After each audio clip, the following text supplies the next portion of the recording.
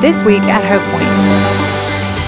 If you feel like you are close to God through music or art or exercise, if you feel like you encounter God through political activism or saving the planet or sacrificing everything for your family, if that is the essence of religion for you, then Satan will encourage you to pursue that as long as it keeps you from pursuing Jesus Christ. The most important decision you'll ever make in life is who or what you will worship. For whatever you worship most, you will devote the greatest part of your time, attention, energy, and resources to it. Whatever you choose to be your Savior is vital, because at the end of your life, you will find out if it was worthy of your devotion. This is why Revelation 13 is so important, because it helps us to avoid the wrong person or wrong thing during our pilgrimage on earth. Let's listen to what Richard has to say to us from Revelation chapter 13. The most important decision you'll make in life is determining who or what you'll worship. For whatever you worship most, you'll devote the greatest part of your time, affection, and energy and resources to. Everybody in this room is going to worship something. You're either going to worship the right thing or the wrong thing. But there's going to be something in your life that is the most important thing in your life. And that is your Savior. That's your God. It's going to be the source of your greatest happiness. It's where you're going to place all your trust. It's going to be the foundation of your hope. And whatever that thing really is, that thing is actually your Savior. It's your functional Savior. You might say, well, I don't like calling my car my Savior.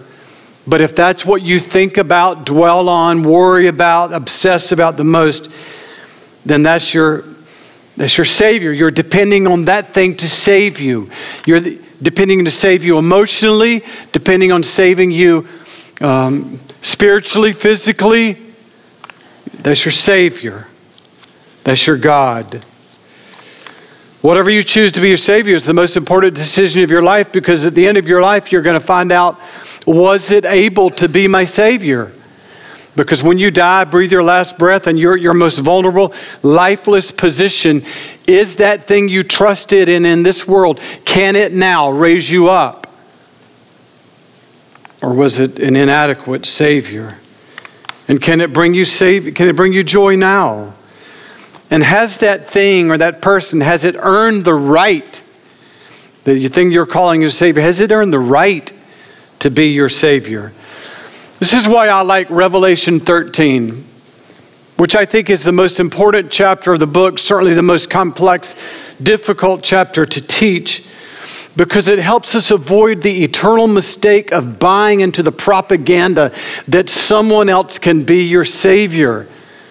Because that's what the whole chapter is about, this conflict between God and the alternative voice of Satan, who is seeking to tell you that he is able not just to save you, but he's more worthy of being your Savior than Jesus. So this is why I love the fact we just sang this song about overcoming, because that's what Revelation 13 is all about, is how do I overcome this voice from another Savior that says, I am superior to Jesus? How do you do that? Revelation 13 tells you about that.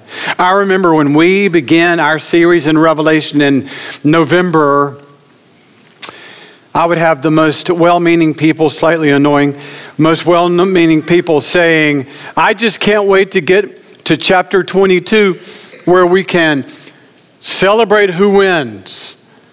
And I grew up under that kind of preaching where the preacher would say, well, I don't know a lot about Revelation, but I know who wins. And then he would get a mercy amen from the church. And all he was doing was telling his churches, I'm too lazy to study.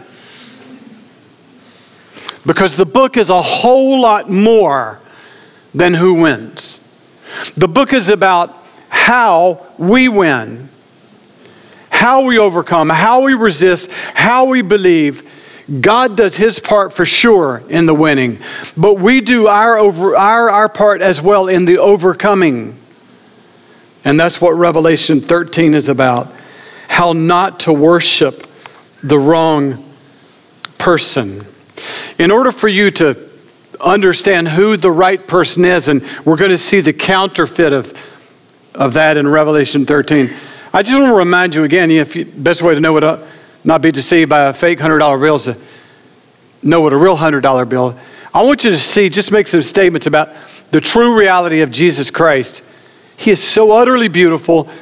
I could stop here, but I want to let you know everything I'm about to say about him is being counterfeited by the Revelation 13 Antichrist.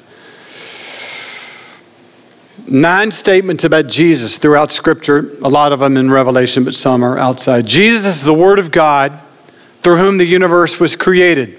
So God, through the words of Jesus, brought the cosmos into existence. Jesus is the Son of God, whose earthly life provides us with a perfect image of God. Everything that you want to know about God, you find in Christ.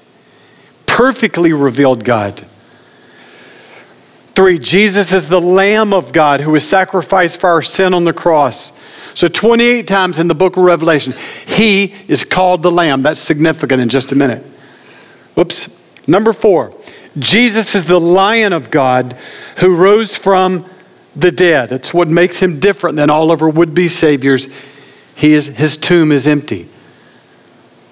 I was working in the house this week of a man, was helping him stain some stairs. He was born in Bethlehem.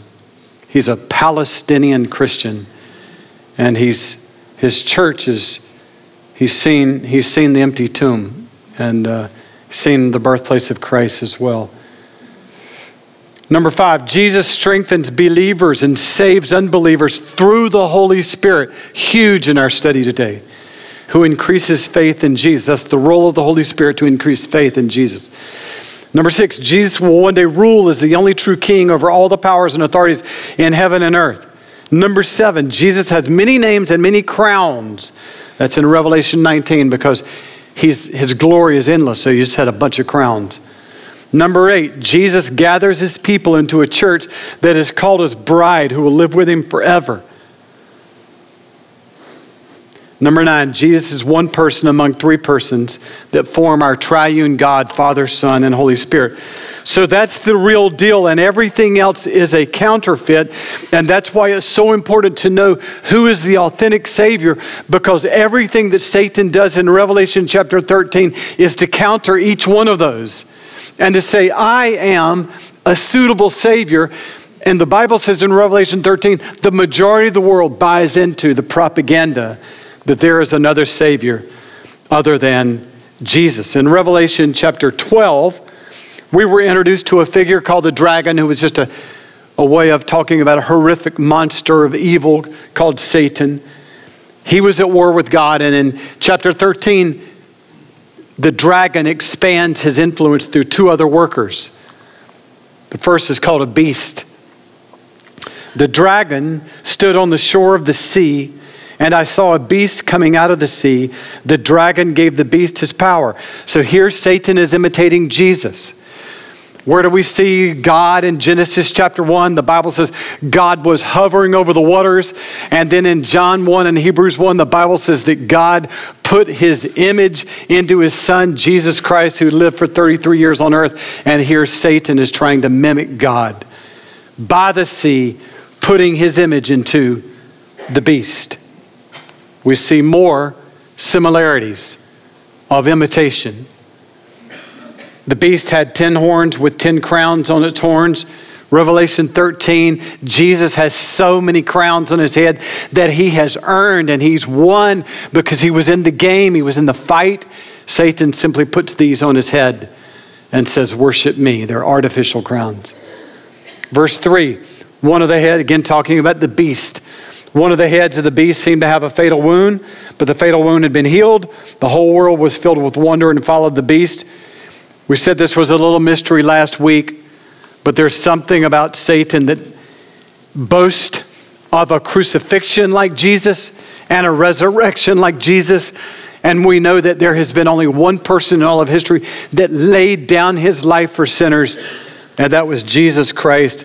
Satan certainly never did that, but he imitates Christ in the crucifixion and the resurrection. That was all of last week's study. Now we come to see another way in which Satan mimics the true Christ. So then I saw a second beast coming out of the earth. It had 10 horns like a lamb, or had 2 horns like a lamb, but it spoke like a dragon. Again, Satan imitating Jesus Christ. Looks like a lamb. 29 times in the book of Revelation, Jesus is called a lamb. And here the second beast appears to be a lamb, but when he acts and when he moves and when he speaks, he is a destructive dragon. But he looks like a saving lamb. Again, this is all trying to get in your head, trying to build this barn. What is Revelation 13 about? It is about a counterfeit Savior. Satan saying, I can save you as much as Jesus can. So here he's imitating the Lamb of God. So you have one beast that came out of the ocean, one beast that came out of the Lamb, sent by Satan the dragon. So I think this would be a good time for me to stop, do a little bit of review of last week, and to talk again, because this is what Revelation 13 about, is this concept of the Antichrist. Again, as I said last week, his name is not used in the book of Revelation. He is in the book of Revelation. He is in chapter 13. He is the beast, but he's only called Antichrist in 1st and 2nd John. But if you look at Revelation, or you look at this word Antichrist, and I would say to you, just looking at that word, Antichrist, what do you think it would mean? I think you would say, oh, that means somebody who's against the Christ. He's against the Savior. He's against God's anointed king. He's against, in opposition to. But I want to submit to you today that I think you might better understand Revelation 13 if you understand that Satan's primary strategy is to be a counterfeit Christ, a false Savior, promising that he is better than the Christ. That's how he's the Antichrist, is he is a counterfeit Christ. And that's what we're going to see over and over again. The very fact that Satan tries to mimic Christ, tries to mimic God, lets you know that he is a failure already. He's almost like somebody who didn't have the courage and didn't have the stamina to go to the police academy and to become a real law enforcement officer. So he just goes buys a uniform and a badge and impersonates, but has no authority and only impersonates. Satan has no authority to be God. He's not a creator. He's not a selfless, sinless Savior, but he puts on, in Revelation 13, he puts on this uniform of being a Savior and persuades the majority of the world, I'm a Savior, even better than Jesus Christ. That's all Revelation 13 is about, is Satan trying to persuade us that he is a suitable Savior. The second beast, this is where we really see the similarity between the Trinity that we worship and this Trinity of evil in Revelation 13. The second beast exercised all the authority of the first beast on his behalf and made the earth and its inhabitants worship the first beast whose fatal wound had been healed. So just so you can know, so what we've seen here is we've got yet a first beast, that's the Antichrist. Saw that last week. Second beast, this is the propaganda arm of Satan who tries to make everybody worship the Antichrist. This is the role. Why today are we talking about a second beast when we looked at the first beast last week? It is so that you'll understand The role of the second beast, that we'll see in a few minutes, is called the false prophet, is to persuade people to worship the Antichrist as a suitable savior. And all of these, of course, are sent by the dragon, who is Satan. Now, look how this trinity of evil, this unholy trinity of evil, mimics what the Holy Spirit came to do in the life of Jesus Christ. So here's the gospel, our Trinity. God the Father sent God the Son to die on a cross for our sins. And when Jesus returned to heaven, Jesus sent God the Spirit to live in your bodies. Today, if you're a believer, you've been cleansed by the blood of God, you're filled with the Spirit of God, and your Father for eternity is God. That's the Trinity. And the one who helps you believe this, the one who helps keep riveting your attention to Jesus Christ and keeps you believing when it's so hard to drag yourself in here, is the Holy Spirit. He's the one who whispers in your ear and massages your heart and says, Christ, Christ, Christ. Look how this, Jesus told us it would be this way. And at the end of his life, the last night of his life, Jesus told his disciples, when he comes, the Spirit, he will convict the world about sin, righteousness, and judgment, the Spirit of truth, and he will guide you into all truth, and he will glorify me. So Jesus said, there's going to be a third power from heaven, the Holy Spirit, and everything he does is going to be to tell the world about me. Look what the second beast does. He tells all of the world about the first beast and makes the earth worship the first beast. He is the equivalent of the Holy Spirit. He is the worker of Satan that is in charge of all of the propaganda of telling the world that the Antichrist is a suitable Savior. He's mimicking the Holy Spirit in everything that he does.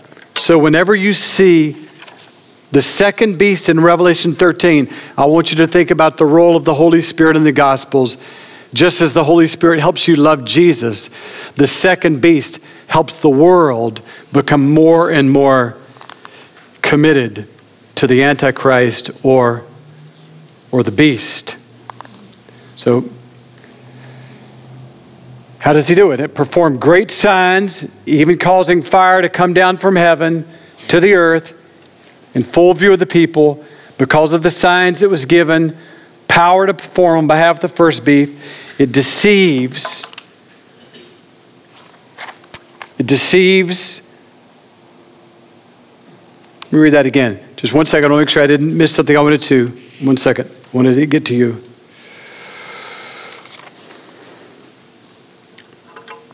We'll start again. And it performed great signs, even causing fire to come down from heaven to the earth in full view of the people. Because of the signs it was given power to perform on behalf of the first beast, it deceived the inhabitants of the earth. So you have this fake Holy Spirit causing people to worship this fake Christ. Second beast persuading people to worship the Antichrist. Look at how the Holy Spirit worked in the Gospels to cause people to see Jesus. After they prayed, Acts 3, the place where they were meeting was shaken, and they were all filled with the Holy Spirit. And with great power, the apostles continued to testify to what? To the resurrection of Jesus. So when the Holy Spirit came, he caused all of the world to say, Jesus has been crucified for your sins and risen from the dead. That's what the work of the Holy Spirit does.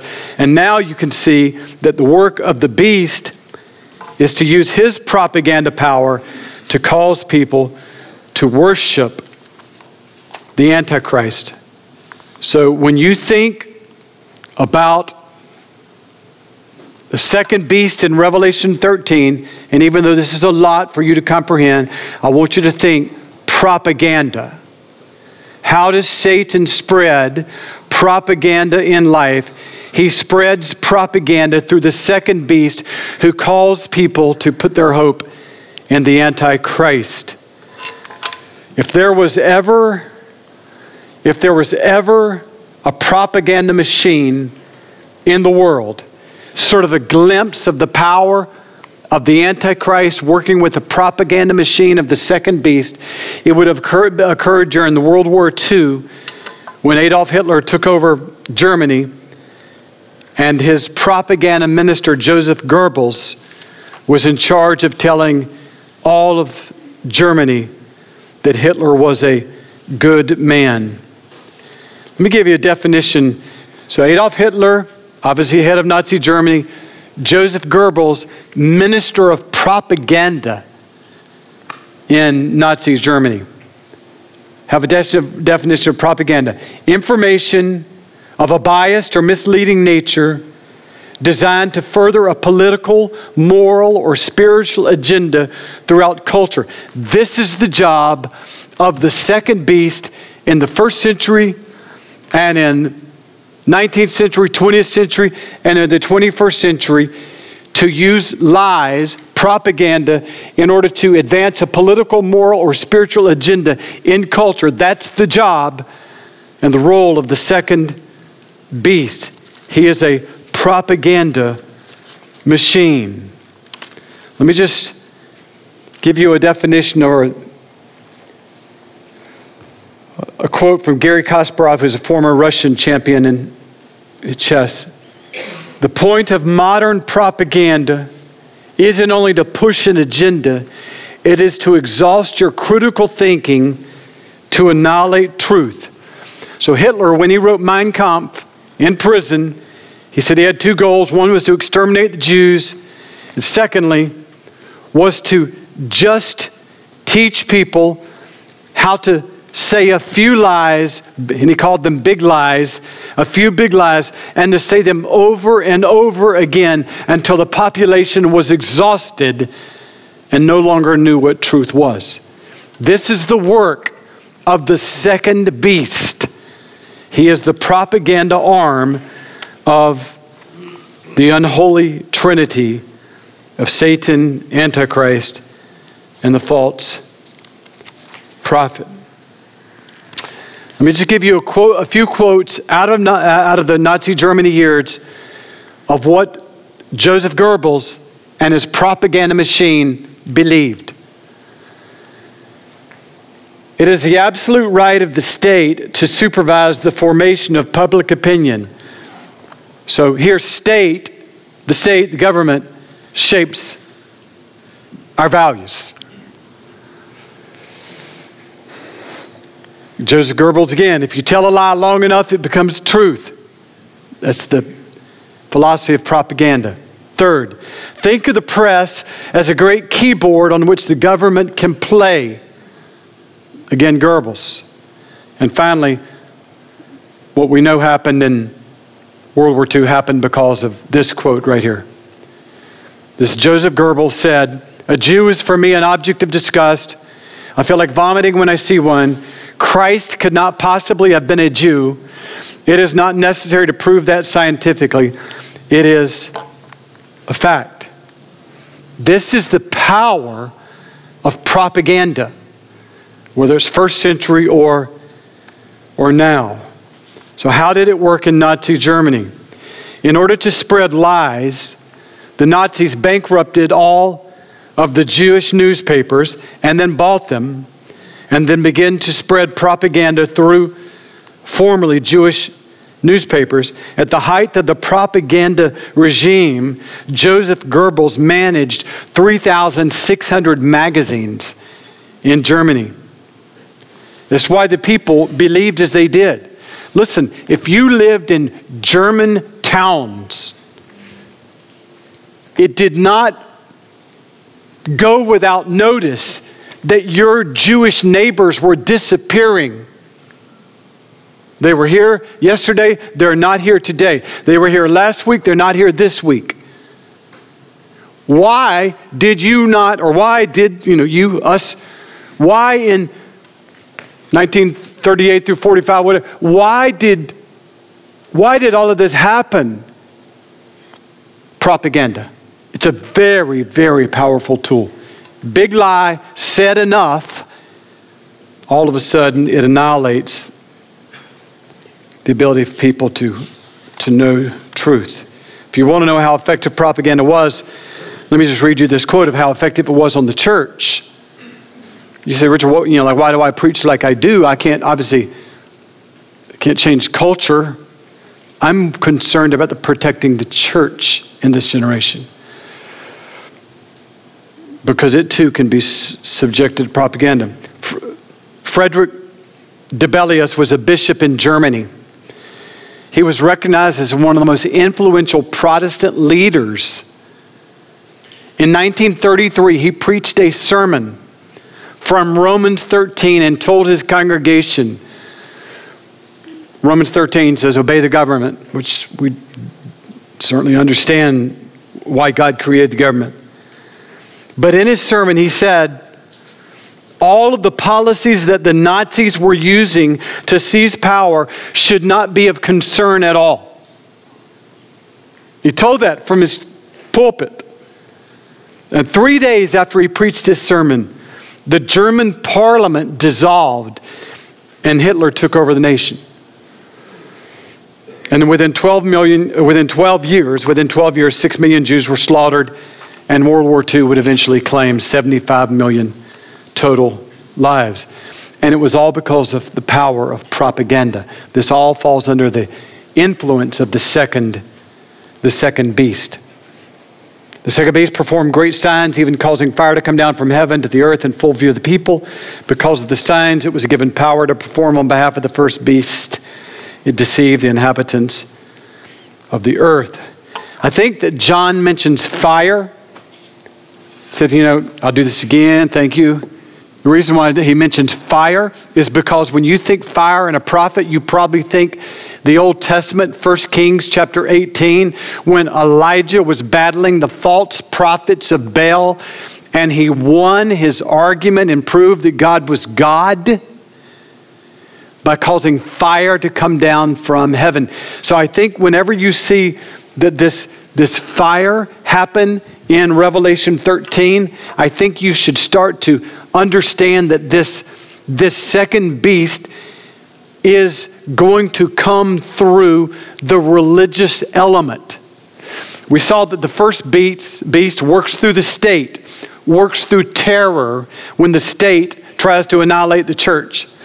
The second beast works through the church and in the church, even as a miracle worker, in order to deceive the church. And that's why the second beast is eventually called a false prophet.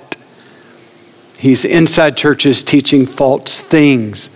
Revelation 16, then I saw 3 impure spirits that came out of the mouth of the dragon, out of the mouth of the false.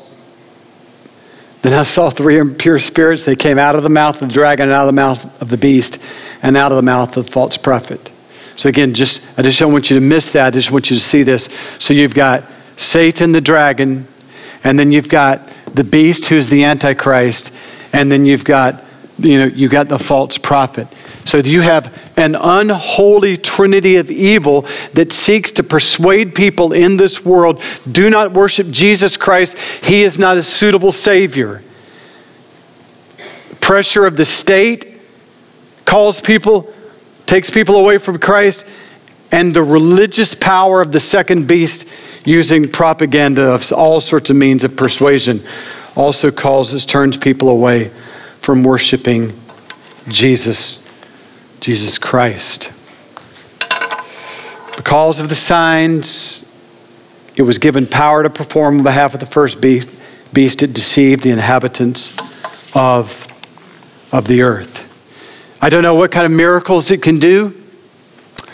I would tell you this, I think in our generation now, there are some churches that tend to look miraculous. Well, there are some churches that obviously focus on nothing but the miraculous. But then there's other churches that because of their reliance on technology, they're relying on a slick, compelling preacher that people will say there's nobody like him in the city, there's nobody like him in the country, that he does tend to be viewed as a miracle working wordsmith. There are many ways I think the miracle working power of the beast, but the bottom line is that the second beast will deceive through the use of religion.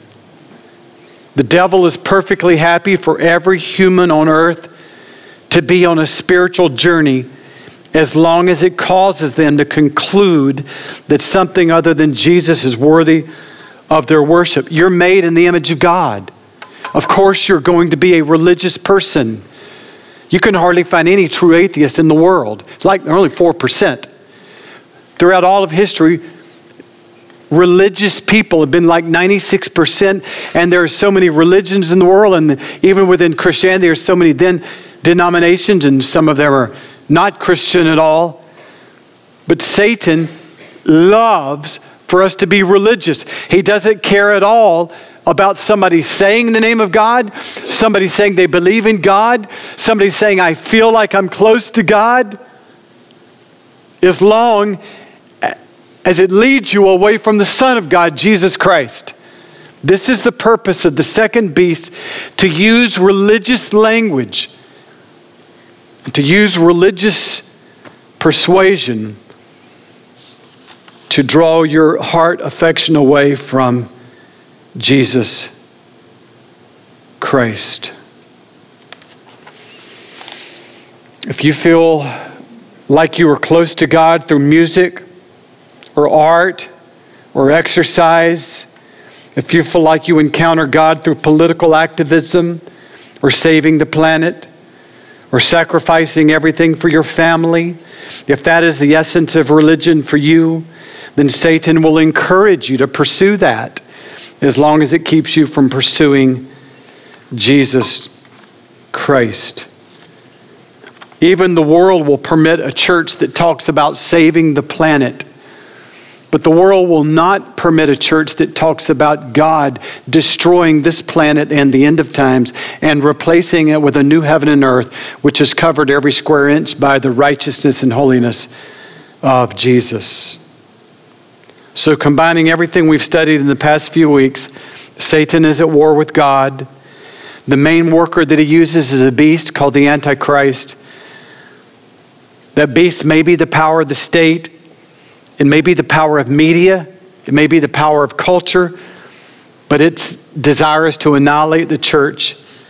And the second beast rises up, the propaganda arm of Satan, to cause people to worship the first beast.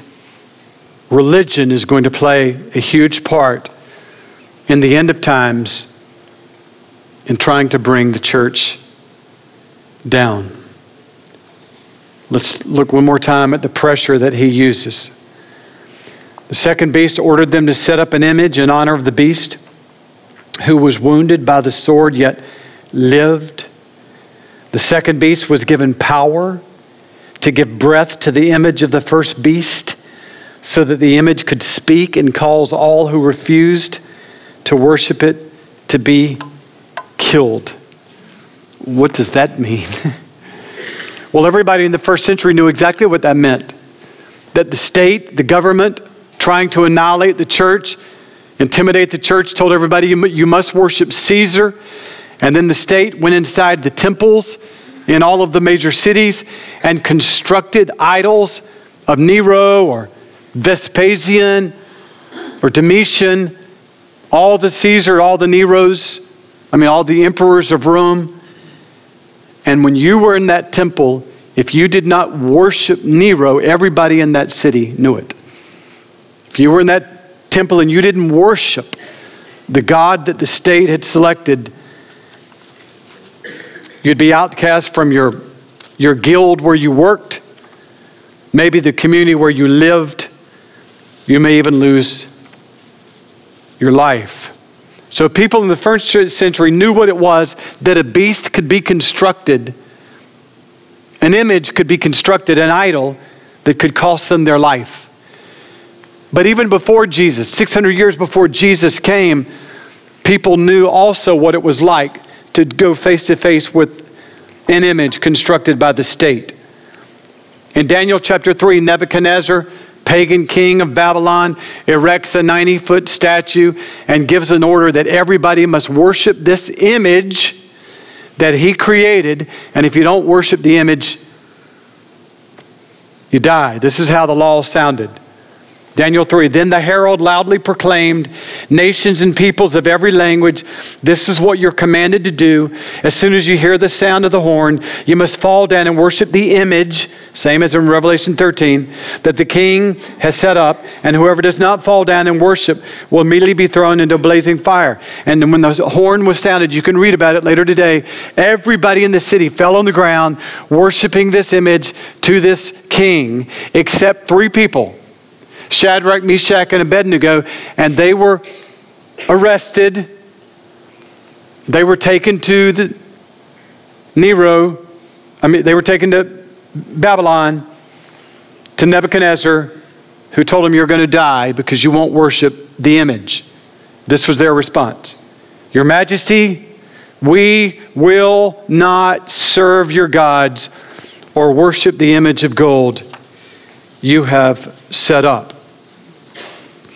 So I think we can say that the image that's set up by the second beast is any pressure in culture that if you do not submit to that pressure, it could cost you financially, it could cost your career, it could cost your family, it could cost your relationships, ostracized, persecuted, put to death. If you live in a Muslim country, I would say where you'd say extreme, Islamic extremist, and 5 times a day where the call to worship sounds out, I would say you would understand, if you're a believer in that country, you would understand the pressure of bowing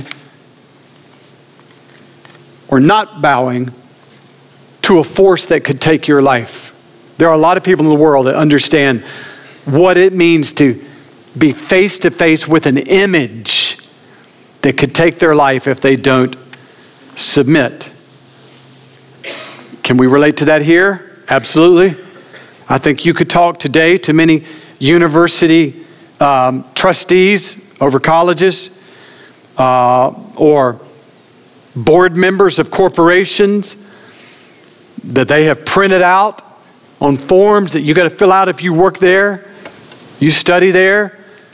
All these outrageous pronouns, whereas 5 years ago we knew without a shadow of a doubt there are 2 genders in the world, male and female, and now because of pressure of this image, this pressure from the second beast, you're going to lose your job.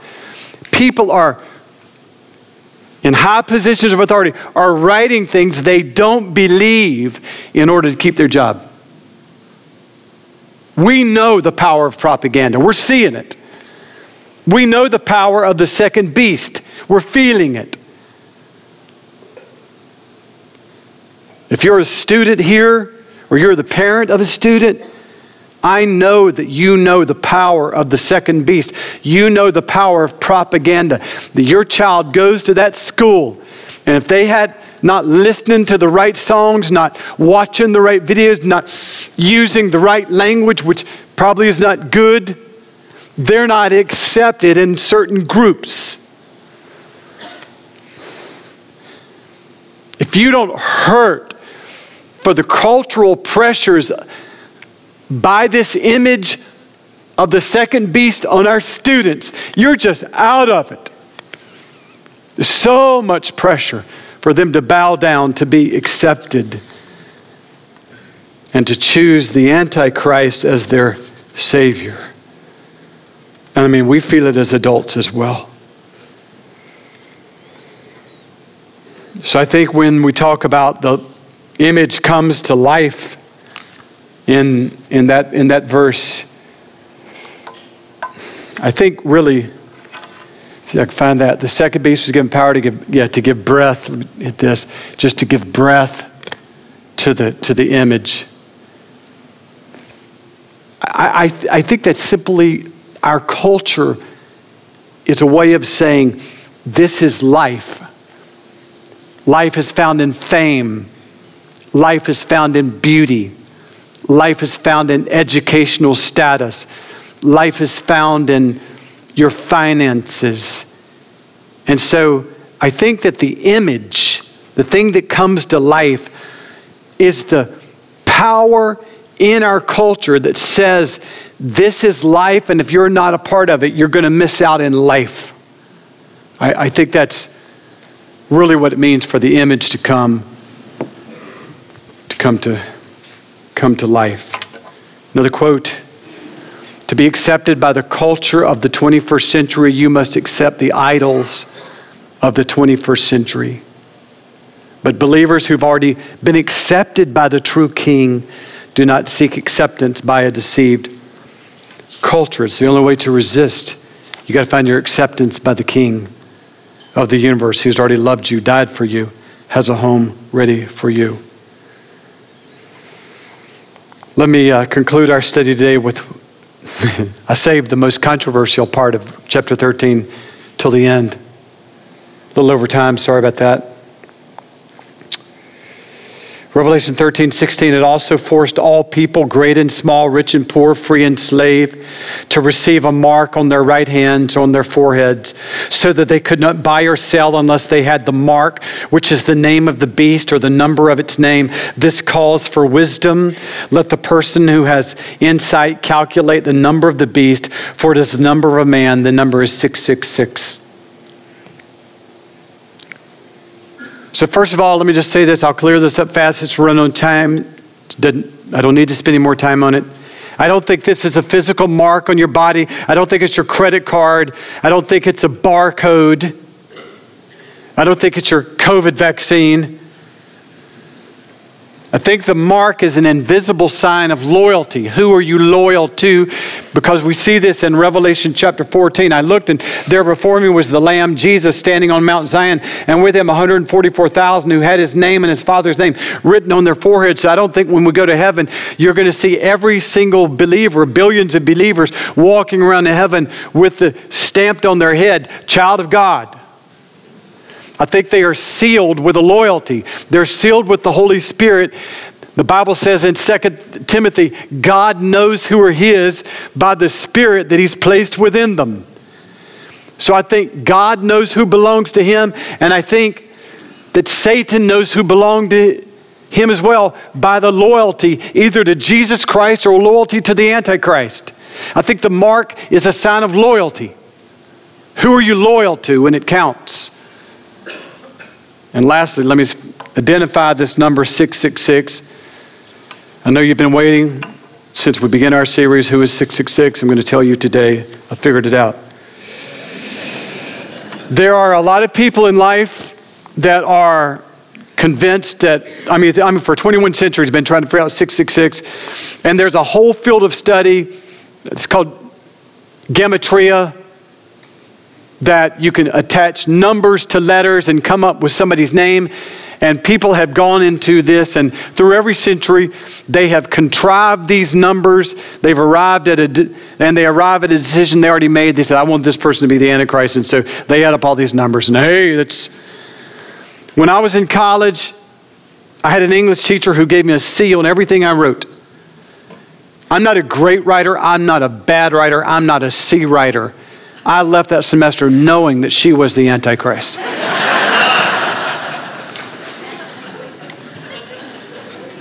So you can say the Antichrist is whoever you want it to be, but it's a lot more simpler. It's a lot simpler than that. 666 is a number of inferiority. It's a number of incompleteness. It's a number of insufficiency.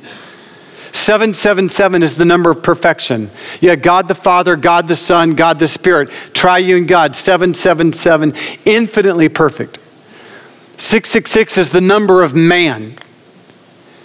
So the whole role of the beast in Revelation 13 is for you to put your trust in that which is incomplete, that which is inferior, either putting your trust in man or something made by man, but everything that man touches Even though the Antichrist promises that it will save you, it is always 666, and God the Father, God the Son, and God the Spirit are always 777.